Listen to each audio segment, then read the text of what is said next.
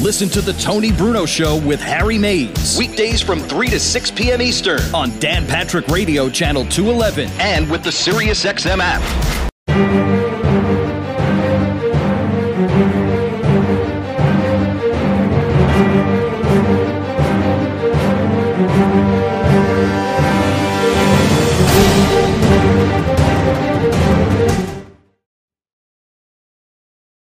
One. Extending the play with the John McMullen, NFL Eagles insider. Welcome back, everyone. Be sure to follow us or subscribe to us, I should say, on our YouTube channel at Jacob Media, Jakib Media. And, of course, if you aren't already, shame on you if you aren't, follow John McMullen on Twitter at JF McMullen. You can give myself a follow as well on the new Twitter handle, Ryan Rothstein 33, ROTHSTEIN 33, like Arnold Rothstein. A lot to get into. Let's bring John McMullen into the picture now. Sirius XM Radio, SB Nation Radio. John writes for SI.com, Sports Illustrated. You can find all of his content and articles there, as well as on his Twitter page, Philly Voice. We're posting articles throughout the week, every single week there. We, as in John, so Philly Voice and SI.com.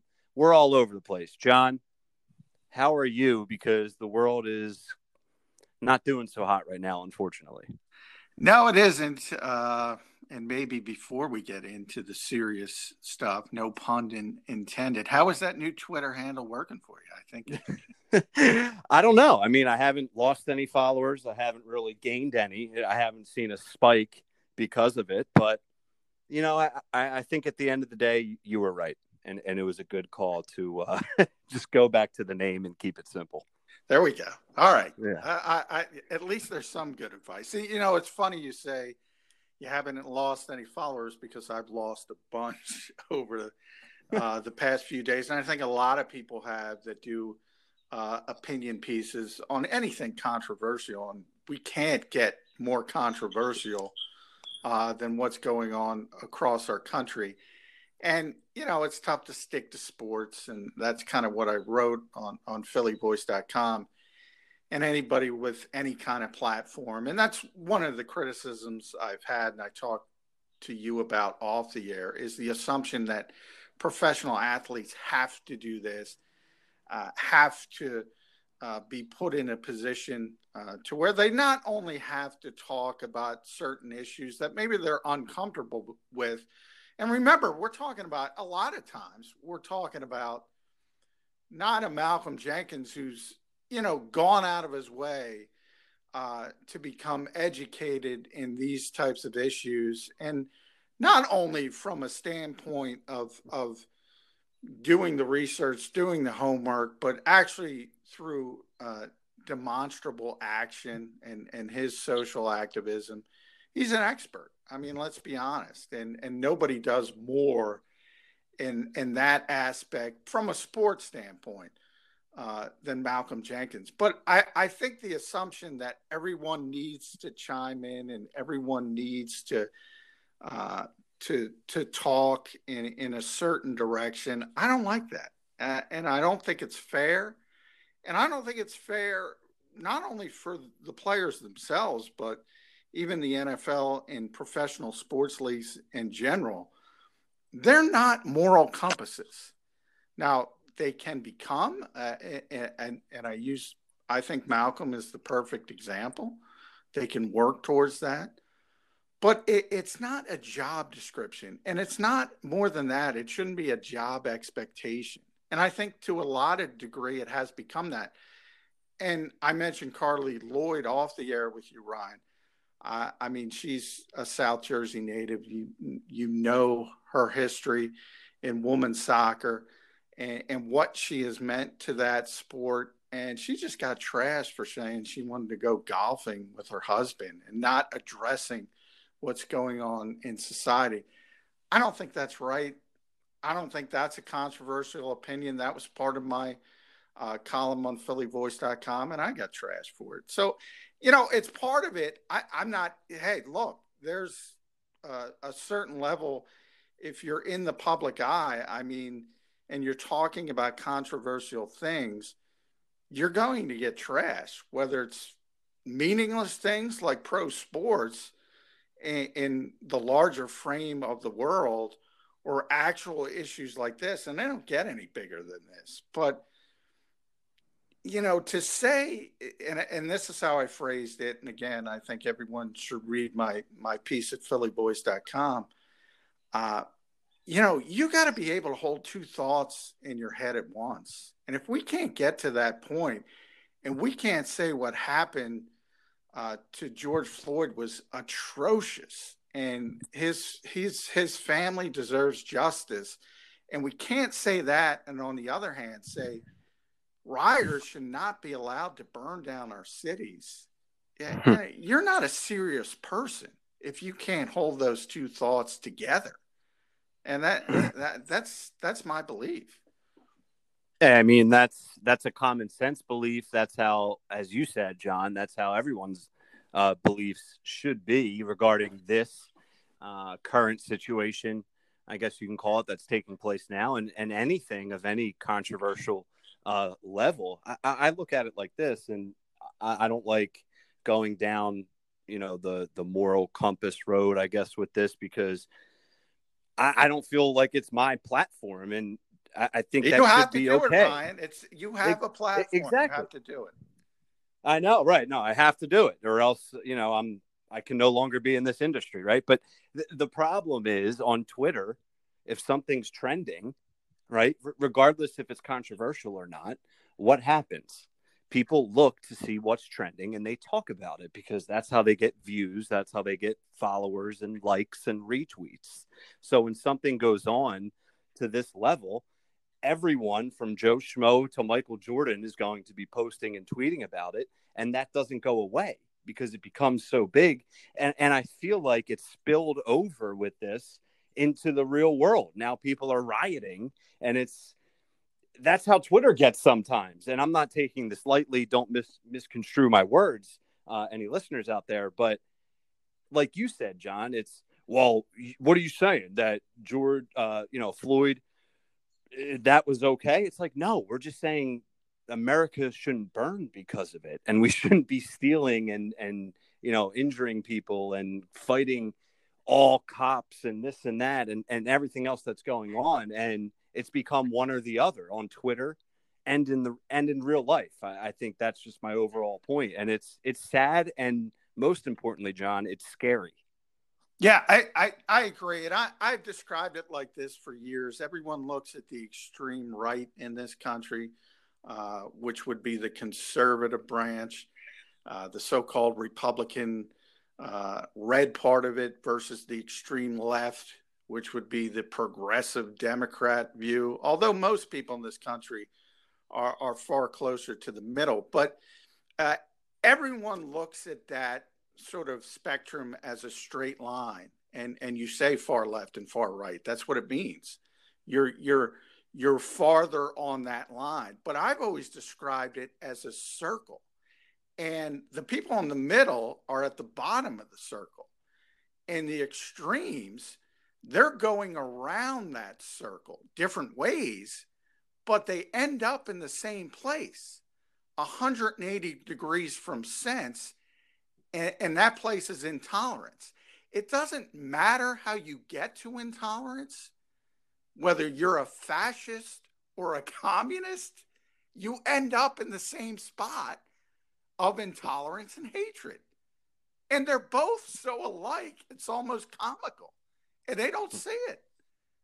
And I find it incredibly sad.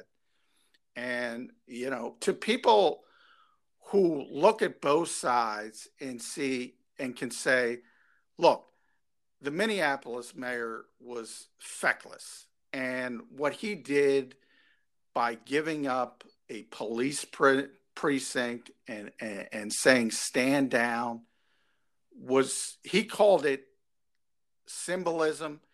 And I'm not going to risk lives for the symbolic nature of a building.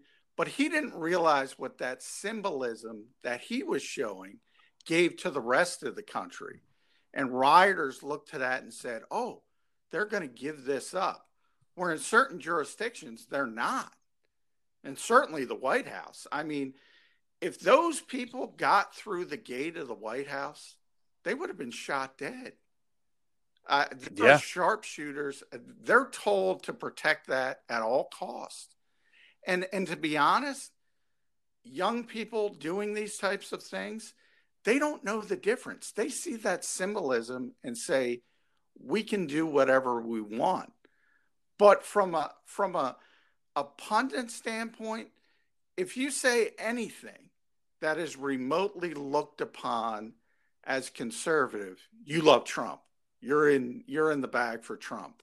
And if you say anything that is on the other side of the fence, you're a socialist, you're a communist. I mean, this has to stop.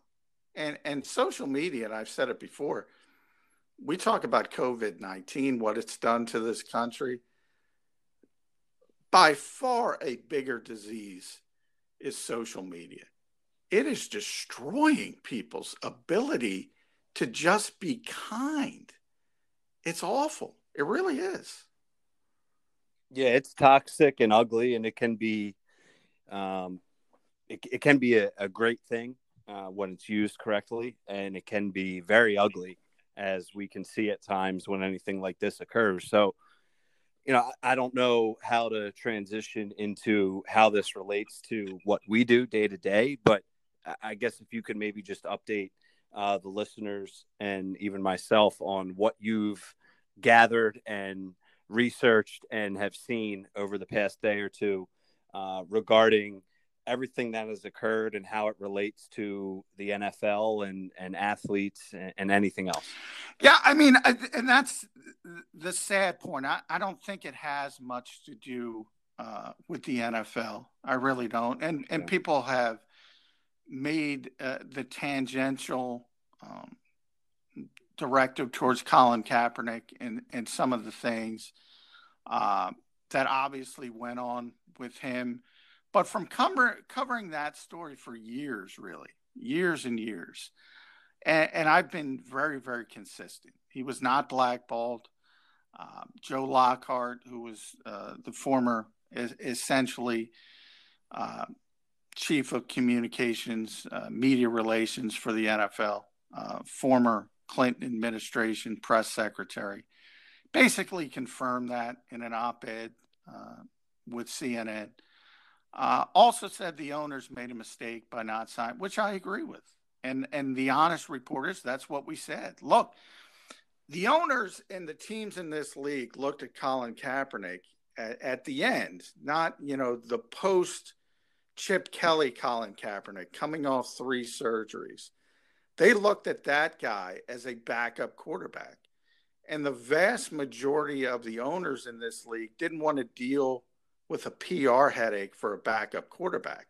If he were still the guy that took the 49ers to the Super Bowl, if he were playing at that level, trust me, they would have dealt with it. But they didn't feel he was worth that from a playing standpoint level. But then you had this entire and I don't know what else to call it than disingenuous, saying he was blackballed from the league. And you saw it from some pretty heavy-hitting reporters. And they knew it wasn't true, at least from a legal standpoint, which essentially says the league is colluding with one or more teams to ban Colin Kaepernick from the league. And what Lockhart confirmed, what Jeffrey Lurie told me years ago, is they were trying to get him signed. They were trying to convince owners to sign him, the league, from the league standpoint, and they couldn't get it accomplished. But other than that tangential issue, I don't think this has much to do with the NFL. For what I said at the beginning of this conversation, it is an entertainment vehicle at its core. I think people forget that. It's a business, and it is designed to entertain you. If you want a moral compass, go to church. Look to your family. I don't know. That doesn't get likes. Yeah. I mean, I don't know. Do we really? I mean, when people stand back and they say, okay, what the horrible things going on in this country, do they say, do they really step back and say, I wonder what Carson Wentz thinks of this? That's not a shot at Carson. Who cares? Right. I mean, why would you possibly care? And again, there are people and I'll go back to Malcolm and say, look, Malcolm has done the work. Malcolm has done that demonstrable action I talked about. He sat in front of Congress. He has sat with the Philly Police Department. He has sat with this state's government. He protested peacefully as we're taping this. What day are we? I always say that right. What day? June 1st. June 1st. Yeah. He did it today. He did it yesterday. I mean, this is a guy who walks the walk. So if you want to say, I wonder what Malcolm Jenkins thinks, I understand that. But that's few and far between. And again, to look at others and say, they have to act this way, they have to do this, they have to go on social media, I have to know what they think before I know what I think? Is that really where you want to be in life? Looking at professional athletes? I don't know. Can Carson Wentz throw for 32 touchdowns? That's his job. That's what you should be worried about, not what he thinks of every single issue that comes across the plate. And I don't think it's fair to expect that of Carson Wentz or anybody else. I'm not singling him out.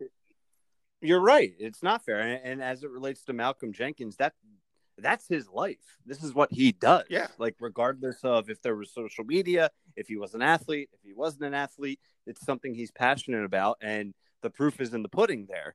And now it's gotten to the point, repeating ourselves a little bit here with what I'm about to say, but everyone has to say something. And if you don't, you're viewed in a certain way. And if you do, and you don't say it the right way, you're viewed a certain way. And it's just, what holds weight anymore? Well, it should only be action, and that's really no longer the case.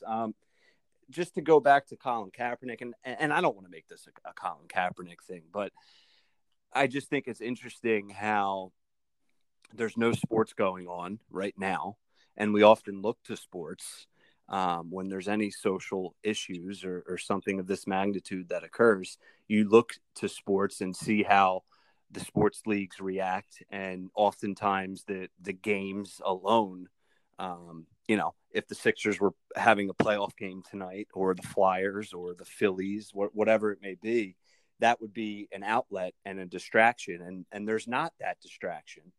And let me get your thoughts on that actually first before I go into Colin Kaepernick, because I just kind of stumbled upon another topic there. So give me your thoughts on the impact of no sports at this moment.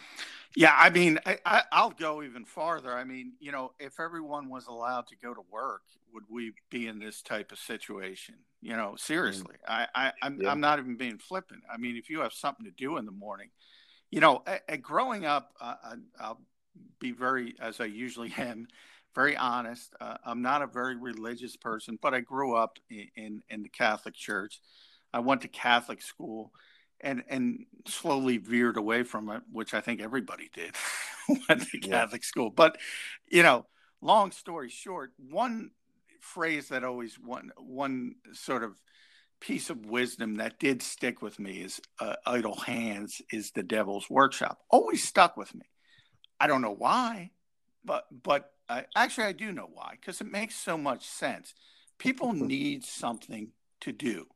And if they don't have something to do, bad things happen. Not literally the devil coming, but that's sort of, that's what the Bible is to me. It's just somebody, a human being, giving you life lessons.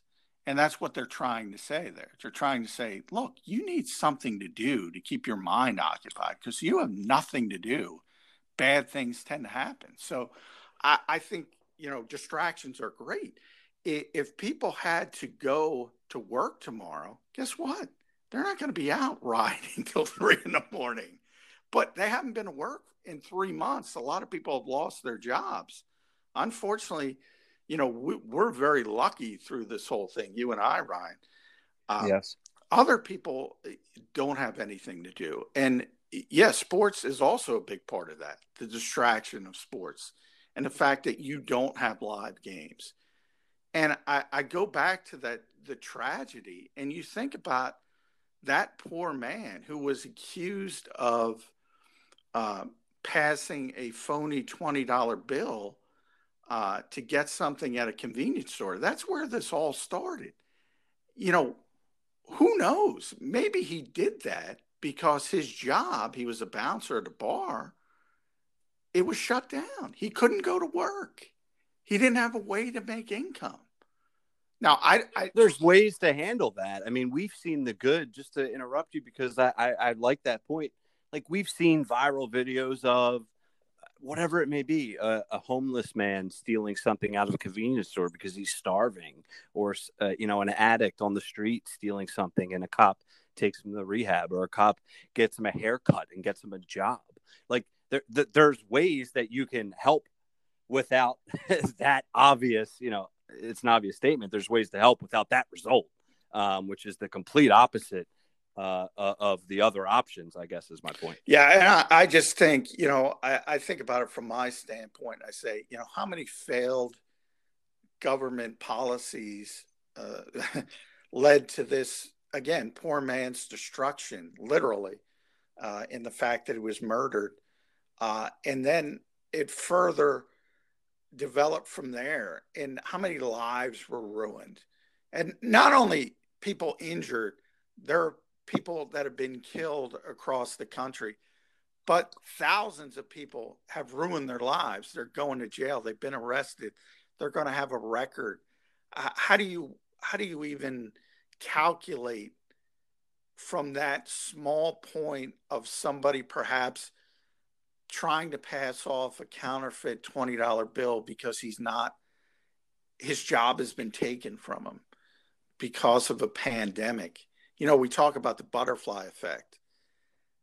It's frightening to think about. And again, we're all sitting here and we're going through this, and we did mention COVID-19, but nobody cares anymore. Nobody cares. Everybody's out. No social distancing. Can we go back to work? No, can't go back to work. Can't go into church, which I just mentioned, but you can go out and protest with thousands of people and then riot if you so choose. It's a strange universe we're in right now, and it doesn't make a lot of sense. Now, this could be a stupid question, maybe like an ignorant question for lack of knowledge. But does everything that take place, or that has taken place, I should say, with the tragic Floyd, murder, essentially, does that speed up any timelines for, like, the NFL has always been on the same timeline. It's felt like they've been least impacted for just luck of the draw schedule wise and how it's related to COVID-19. But even in your mind, you've covered the NBA for a long time. Does it help the NBA get back maybe quicker, or any other sports league? Does anything change because of this logistically? No, I think no, only because I think people have started to figure out that, and more so from the point you look at just from the tri-state area, how it went. New York made the decision, then New Jersey fell, then Pennsylvania fell. So they kind of just follow each other. And the fact that, okay, New York's going to open up sports, so we have to as New Jersey, and then Governor Wolf had to in Pennsylvania. And even that, you can see the hypocrisy in it. But, I mean, from the standpoint of sports that should have been going on or would have been going on, that's poor wording, but would have been going on if not for the pandemic. I mean, they need ramp up time. I mean, professional basketball players, they got to get in shape. They haven't been doing anything. It's not like they can just roll out the basketball and play, and they have to have a training camp and a ramp up period.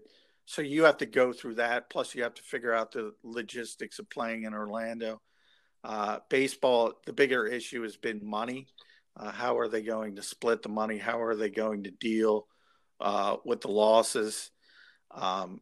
And the same thing, you got to figure out the logistics, and hockey's the same way. I mean, those are the bigger problems. But I do think people look at this and say, look, we have these governors that have told us for months and months and months, you can't go to sporting events. You can't go to restaurants. You can't go to church. You can't gather with community.